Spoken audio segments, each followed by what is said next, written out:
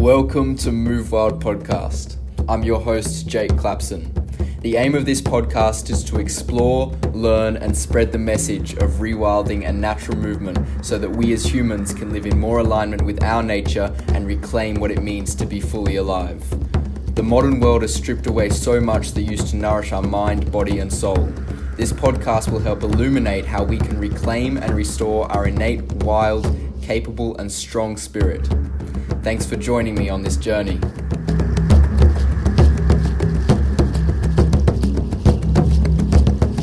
Welcome back to another Friday episode of Move Wild Podcast. Jake and Molly here. So today we're going to share our key takeaways from throughout the week and our thoughts as per normal. How are you doing today, Molly? Pretty sweet, yeah. Pretty It's a sweet. nice day here and enjoying out in the sun. Yeah, it's beautiful. We went to the beach this morning, did some movement, and we're ready to jump into this episode. So I wanted to start with some of my key takeaways from the episode that I recorded with Juania that came out on Tuesday. And if any of you haven't listened to that, maybe go back and listen to that to get a bit more context on this conversation. But something that I really liked that she touched on was the idea of developing a skill set so that we can feel at home in nature, and that as a means to form better connection and a better relationship with nature.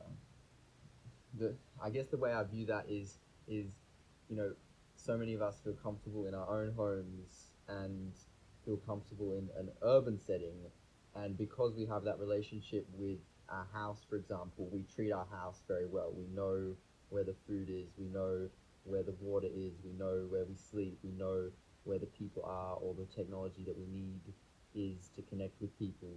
We know where all those things are, and we feel very comfortable in navigating that space. But so few people feel comfortable with navigating the natural world. It's a very foreign place to them, and often that sense of separation they have in connecting through just being able to navigate the natural world, that shapes the way that they behave, and they don't necessarily treat the natural world like their home because they don't feel at home in it, and they don't have a relationship, and then they don't see the impact that their actions can have on the environments that they do to a certain extent rely on. So the more that we can bring back in skills that help us to connect with the natural world, and that's why I think natural movement is such a big piece of this, is because if you don't know how to move comfortably through the environment, through nature, then you don't feel at home there, right? So if I don't know how to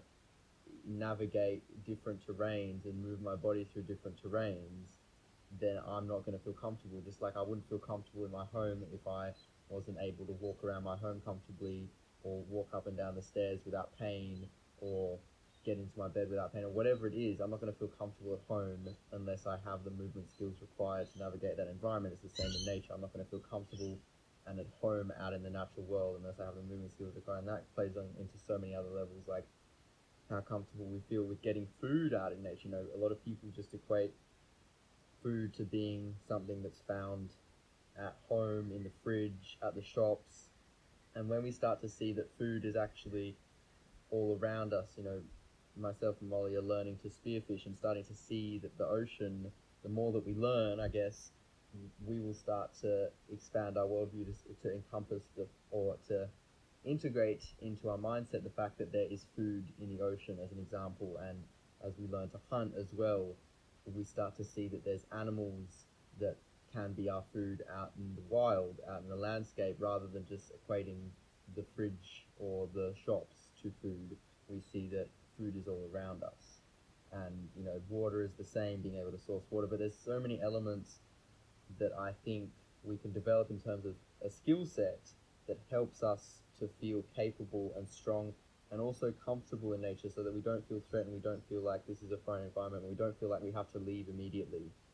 We can spend time there, we can play there, we can rest there, and we can comfortably live there.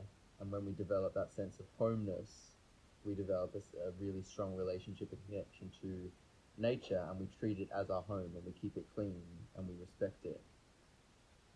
Yeah, I totally agree with that. I think skills there in understanding how to move through and connect with the environment is really important, as well as just spending enough time in the environment as well. Like, you just learn so much about how it moves and the natural rhythms and cycles that are just by spending time in it as much as you can. Like, I definitely think skills are super important and a major part of that comfort and that connection. It's, yeah, spending time and actually being Absolutely. there. And It's almost like fostering a human relationship. It's like if you don't spend physical time with someone that you want to connect with, then you're not going to have a very healthy relationship.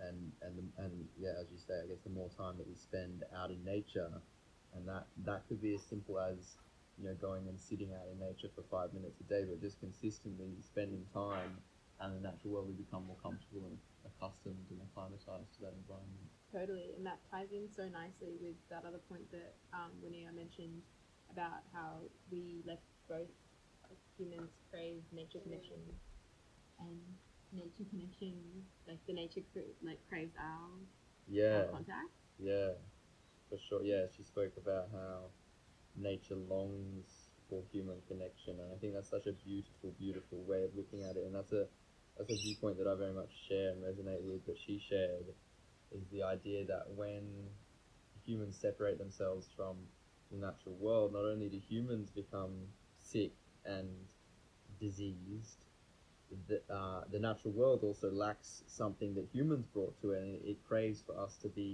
live in harmony and at peace with those rhythms and the natural cycles, because it's humans evolved alongside and in and as a part of nature, and when you remove an organism that is so plays such a big role in the ecosystem, then the ecosystem kind of falls apart and kind of goes into disarray. So not only, as I said, not only does it affect human health when we separate ourselves from nature, but also it affects the natural world, because all of a sudden nature or the ecosystem that we were once inhabiting is now missing a massive, a big player in that role. It's like, imagine if you took away any other big predator, or like bears or wolves, or you see this in many landscapes where the species have been removed by humans. That ecosystem suffers because that species has been removed, and it's no different with humans. And I think that when we see a reintegration of ancestrally aligned lifeways back into earth-based culture, and the recreation or creation of earth-based culture, or the fostering of that culture, we see a return to health of the ecosystem as well as a return to health of humans. Yeah, totally. Yeah, there's definitely such a big symbiotic relationship between humans and their environment and nature, because we are it anyway.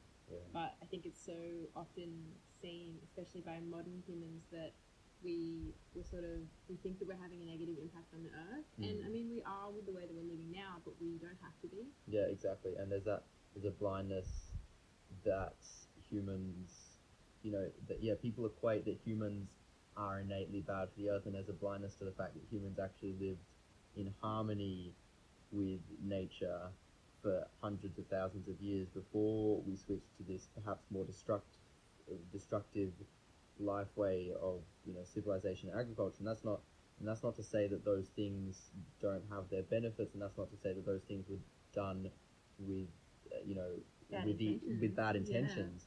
Yeah. It's just to say that perhaps in hindsight those are not the best ways to live according to nature, and it's not the best ways for us to coexist with nature. Totally, yeah. And in saying that, all these things we have created were designed to like benefit us and to make things easier and life to flow better and whatever it was. Like, they all were good intentions, and I think it's hard for us to let go of these good intentioned ideas that actually didn't have the best. Yeah, especially when we attach our identity to them, and especially when we attach our worth to so many things that aren't really necessary but are luxuries that come at a cost that we don't see. Yeah. I think so many people, you know, they like their things, but they don't see the impact that those things have on them, because there's walls between our actions and the impact that has. Whereas in a more natural life way, your actions have an almost direct impact. It's like if you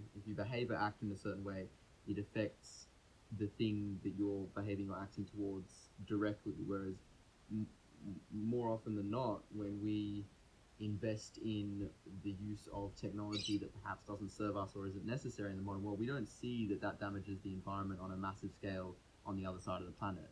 We can be blind to that, and we can willfully ignore that if we choose to as well, and only see the benefits that that technology provides us. But we have to understand that for every action, there is an equal and opposite reaction. There's a cost benefit to everything, and the more, I guess, sustainability, the definition of that would be that our actions have a wholly net positive effect and benefit all parties involved, or at least have a whole net positive effect, even if there are some negatives. That's sustainability, and the lack of sustainability or path of destruction is that where the action has a net negative effect. And I think there it's very nuanced, and there's many things in the modern world where there are net positives for sure through our actions, that things that we do that we didn't necessarily do ancestrally because it wasn't possible, but there are many also net negative behaviors and actions taken.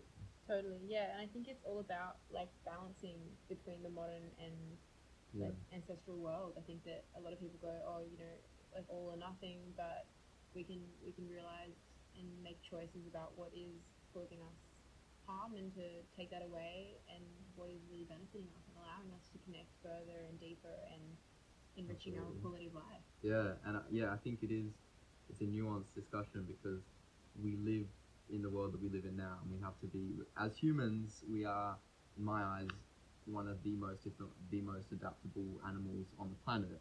And it is, we are great at solving problems, and we have to take into account all that has happened and where we are today, and take the best of both worlds, and just be informed by many inputs, and use that adaptability, that innate adaptability that we have, and that creativity that we have, to solve the problems that we have. And that it's a nuanced thing, because there's no one answer, it's several answers, and there's things that are better, and there's things that are not so good, and just trying to find those things and separate out those things in this very complex world that's the task. I guess that's the work, and that's what we're doing as well. Yeah, and it's a hard task as well, because most of us have spent a lot of our lives putting energy and time and money and resources into these things that may not necessarily be good for our health or for our future, and it's hard to let go of those It's like habits or activities or products that we've got. for sure. It's like the the bias of commitment and consistency. When we commit to something, or when we invest in something, we want to stay with it even if it's detrimental to our health. And you see that in so many cases, like that's part of the human psyche, and that served us at some point in our evolutionary history. Otherwise it wouldn't be there. But so many people perpetuate that, or are blind to that bias of, when we start down a road, it's hard. The more momentum we gather, even if it's in the wrong direction, it's harder for us to stop, and it's harder for us to detach ourselves from that situation and say, oh, maybe this isn't the best way. Like, I guess agriculture and civilization in many ways, to a certain extent, in some regards, is like that. A lot of people find it hard to detach themselves from the life way that they live now, and think, oh, maybe what I'm doing has a massive impact on the lives of other non-human creatures and organisms around the world, and maybe I don't want to have that kind of impact. And or even other humans, like, we live in a first world developed country where we have many luxuries that most other humans on this planet don't have, and we don't necessarily see the impact that our actions have on those humans. But anyway, being able to have that detached view is hard when we're in it, when we're like, oh, I like having my nice car, and I like having all my things that keep me comfortable, and my ways of connecting to people through technology, and all these different luxuries that we have that come at a cost. Yeah, and it's that, and it's also just the society we're around, to pull ourselves away from that, and then we're not super educated on what's the alternative. What can I do instead of this? Like, how do I live? How do I move? How do I connect without phones and tech and the supermarket, and where do I source these things? Yeah, and we're great at normalizing things as well. We normalize the world that we're in, and we think that this is normal, and then if we move away from it, it's abnormal. And also, to that point, we're extremely socially wired creatures, so you almost have to be very forthright and decisive and committed to that way of life, and acknowledge that you might not have a group of people that will join you in that until you are definite in your values and you're definite in finding those people, because it's hard to step away from a culture and a society that you know and that you're very familiar with, even if you don't agree with it, and step into the unknown in many regards, as to like, I don't know if there's people out there who also believe this. And I think that's probably been very much my journey, probably yours as well, probably many people listening, is having to step away from what's normal and what's considered conventional, and trust that there's other people out there that possibly view the world the same way that we do, or at least similarly, and that we can connect with them, because we need tribe, we need social, we need people who are like-minded. And if you're too scared to step out and find those people that are like-minded, you might stay in that culture, because that's a very human thing to do, I guess. And it's not wrong, it's just understanding that.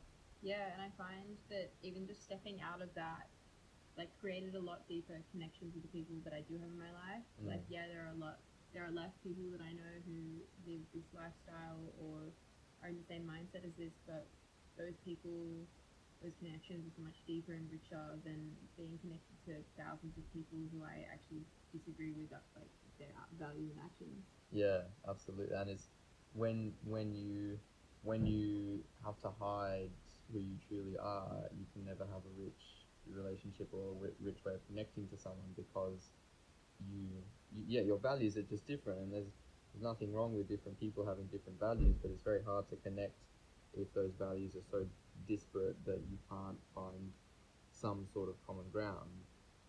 And yeah, I think that's a massive piece, is the social element of finding a tribe, finding a community of people who you can align with in many regards. Yeah, totally. And I think because these, like, in the modern day, we have such, like, vast connection, through the Yeah. use of technology. We're used to being connected to hundreds of thousands of people whenever we want, instantly, etc. That when maybe we only have a small tribe of 10 people or whatever, we feel like there's not enough. But when you're finding and connecting with people on that deeper level, where you find people with the same values and morals and worldviews, it's like 10 people is that's a tribe. Yeah, absolutely, and that's what we're used to as humans. Like, uh, the human brain can only cope with, or has the capacity to truly connect deeply with a certain number of relationships, and outside of that, it becomes very hard for us to form deep connections, and different people argue different numbers. But you look at hunter-gatherer groups, and it's between 30 and 60 members generally, or into tribally, maybe 150 connections that we would have had at most, on a from a biologically appropriate species specific level, looking at what human connections were like. It's like, keeping track of 150 relationships, and only 30 or 50 of them are really deep connected, and even a smaller number of that is super deep and almost familial in that sense of the word. And yeah, as you say, we have thousands of connections, and we feel really good about that, and that feeds our ego. But when you actually look at all those connections, are they deep? Are they meaningful? Have you experienced life with those people? The answer for most people is not, and that's a problem. Like, if you don't have, I would much prefer to have a group of 10 people that I've experienced life with, and I've gone through experiences with, and I have a deep connection with, than have 1,000 friends, or 2,000 friends, or 2,000 followers, or what on through some social media platform. Yeah, dense and deep relationships. It's nourishing. It's Yeah, like, I don't know. It almost correlates the same to food, having plentiful food. But if it's all, like, not dense and yeah, isn't giving you the right nutrients or whatever you need from it, then it's not going to serve you. If you have deep, like, dense food, and it's the exact same thing. yeah, exactly. And you don't have to eat as much. Like, Yeah, if your food is nutrient dense and calorie rich, and there's a lot in it, you end up not having to eat as much, and you end up more satiated from what you do eat. And it's the same with relationships. If your relationships are quote unquote nutrient dense, and you get all this nourishment from them, then you don't have to have A as many. thousand of them. Yeah, Yeah, totally. yeah, and yeah, the same with food. I guess many people in the modern world, or many people that I see have a calorie rich but nutrient poor diet, and they have to keep eating in order to get the adequate nutrients from all these foods that we're not designed to eat. And it's the same with relationships. It's the same with so many aspects of our life. It's almost the opposite of what we're designed for. Totally. And even with relationships, having all of those relationships, having like such a vast amount, like they're not all benefiting you. And yeah, it's like it's almost the same with food. Like it could be so much more beneficial to you and to the other person as well, having just a few people that really enrich your quality of life rather Yeah. than waste time and Absolutely. distraction it. Yeah, and you can go deep with those relationships, and you can put in the time and energy required to really build them through having shared experience. And I think that's one of the biggest things of developing human relationship is shared experience and shared purpose. When you think back, evolutionarily, why social structures came about, and I think we talked about this a bit on the last episode, is that they came about because we as humans are terrible at surviving on our own, and we need to form a social structure in order to survive. So having a shared purpose and sharing experiences with other humans, like that is the best way to bond. That is the best way to relate. That is the best way to create connection, and that is done in person. That's done through experience and through challenges in many ways, and overcoming things together. Yeah, completely. And it ties this whole connection piece ties really nicely into another point that Wineta talks about is about getting the things in life that your body needs, connection and sunlight and movement, etc. And how when we don't get these things, we end up consuming things that aren't Yeah. that. We like feel the need to fill this hole in us with food or with technology or with quick connections with random people or friends per se on social media. But what we really truly crave is connection or movement or good quality like water or whatever it is. Yeah, I find that a lot in myself is when I'm feeling disconnected or I'm feeling not nourished in some form or another, I'll often go to technology to like try and solve that problem, and it never does. It Yeah. just deepens the feeling of lacking. There's something missing. Yeah, there's something, I need especially with social connection. I think that's the biggest one because so many people equate their phone or their piece of technology to their tribe or their community or their sense of social connection or their sense of identity within a tribe, and they'll go to their Instagram or their Facebook and see if they got any likes or any comments, or if they can post something that will get likes and comments, or have some sort of reciprocity, because we need that. Like, we need people to acknowledge us and respect us and love us, and see us as a part of something bigger than ourselves.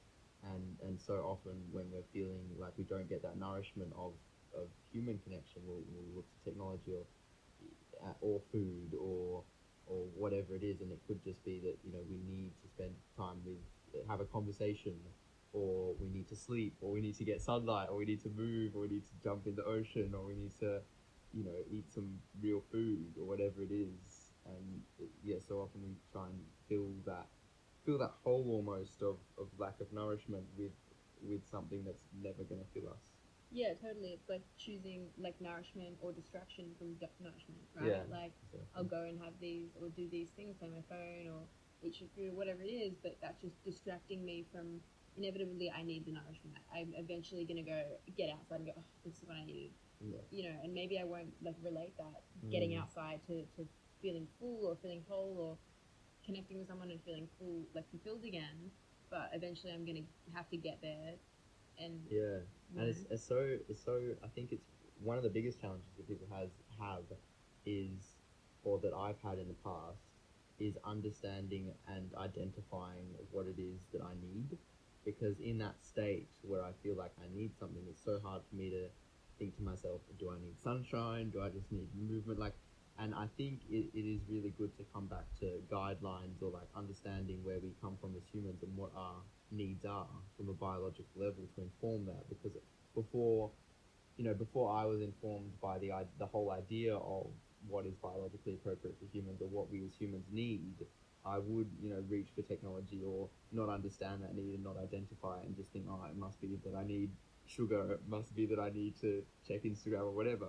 But when I come back and see, okay, what are those underlying needs that my instincts and my body is telling me, what's biologically appropriate for me, that's when it's easier for me to identify, oh, I just need to go for a walk. Like that's all I needed, or I needed to sleep, like I was tired, or I needed to have a conversation, or I needed to be acknowledged, or I needed to eat some food, or whatever it is. Yeah, and I feel like the more regularly we do those activities or remind ourselves of what we really need on that, yeah, like that core level, the more easily we can see it in those moments of, when we're lacking and we feel like we need to grab something or get something or consume or whatever it is. The more regularly we're putting ourselves, out in connection or in nature or sunlight or whatever it is, the more we go, oh, actually, I can go to that because I know that's really what I need. It's quite easy to forget in the moment when you're trying to reach for all these things, like what is it, what is it, what is it, what do I need? Yeah. It's quite easy to forget that just go for a walk. Yeah. Find someone to talk to.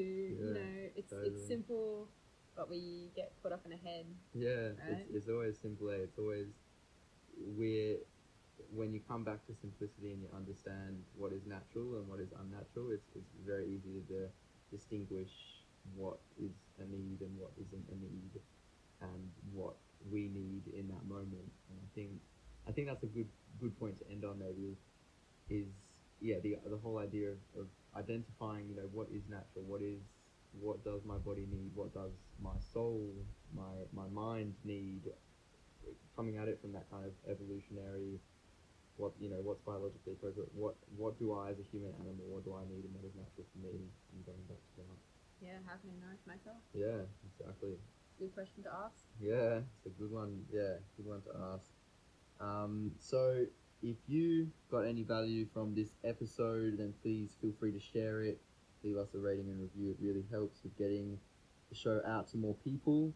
Thanks for listening in, and we will catch you on the next episode of Move Wild Podcast.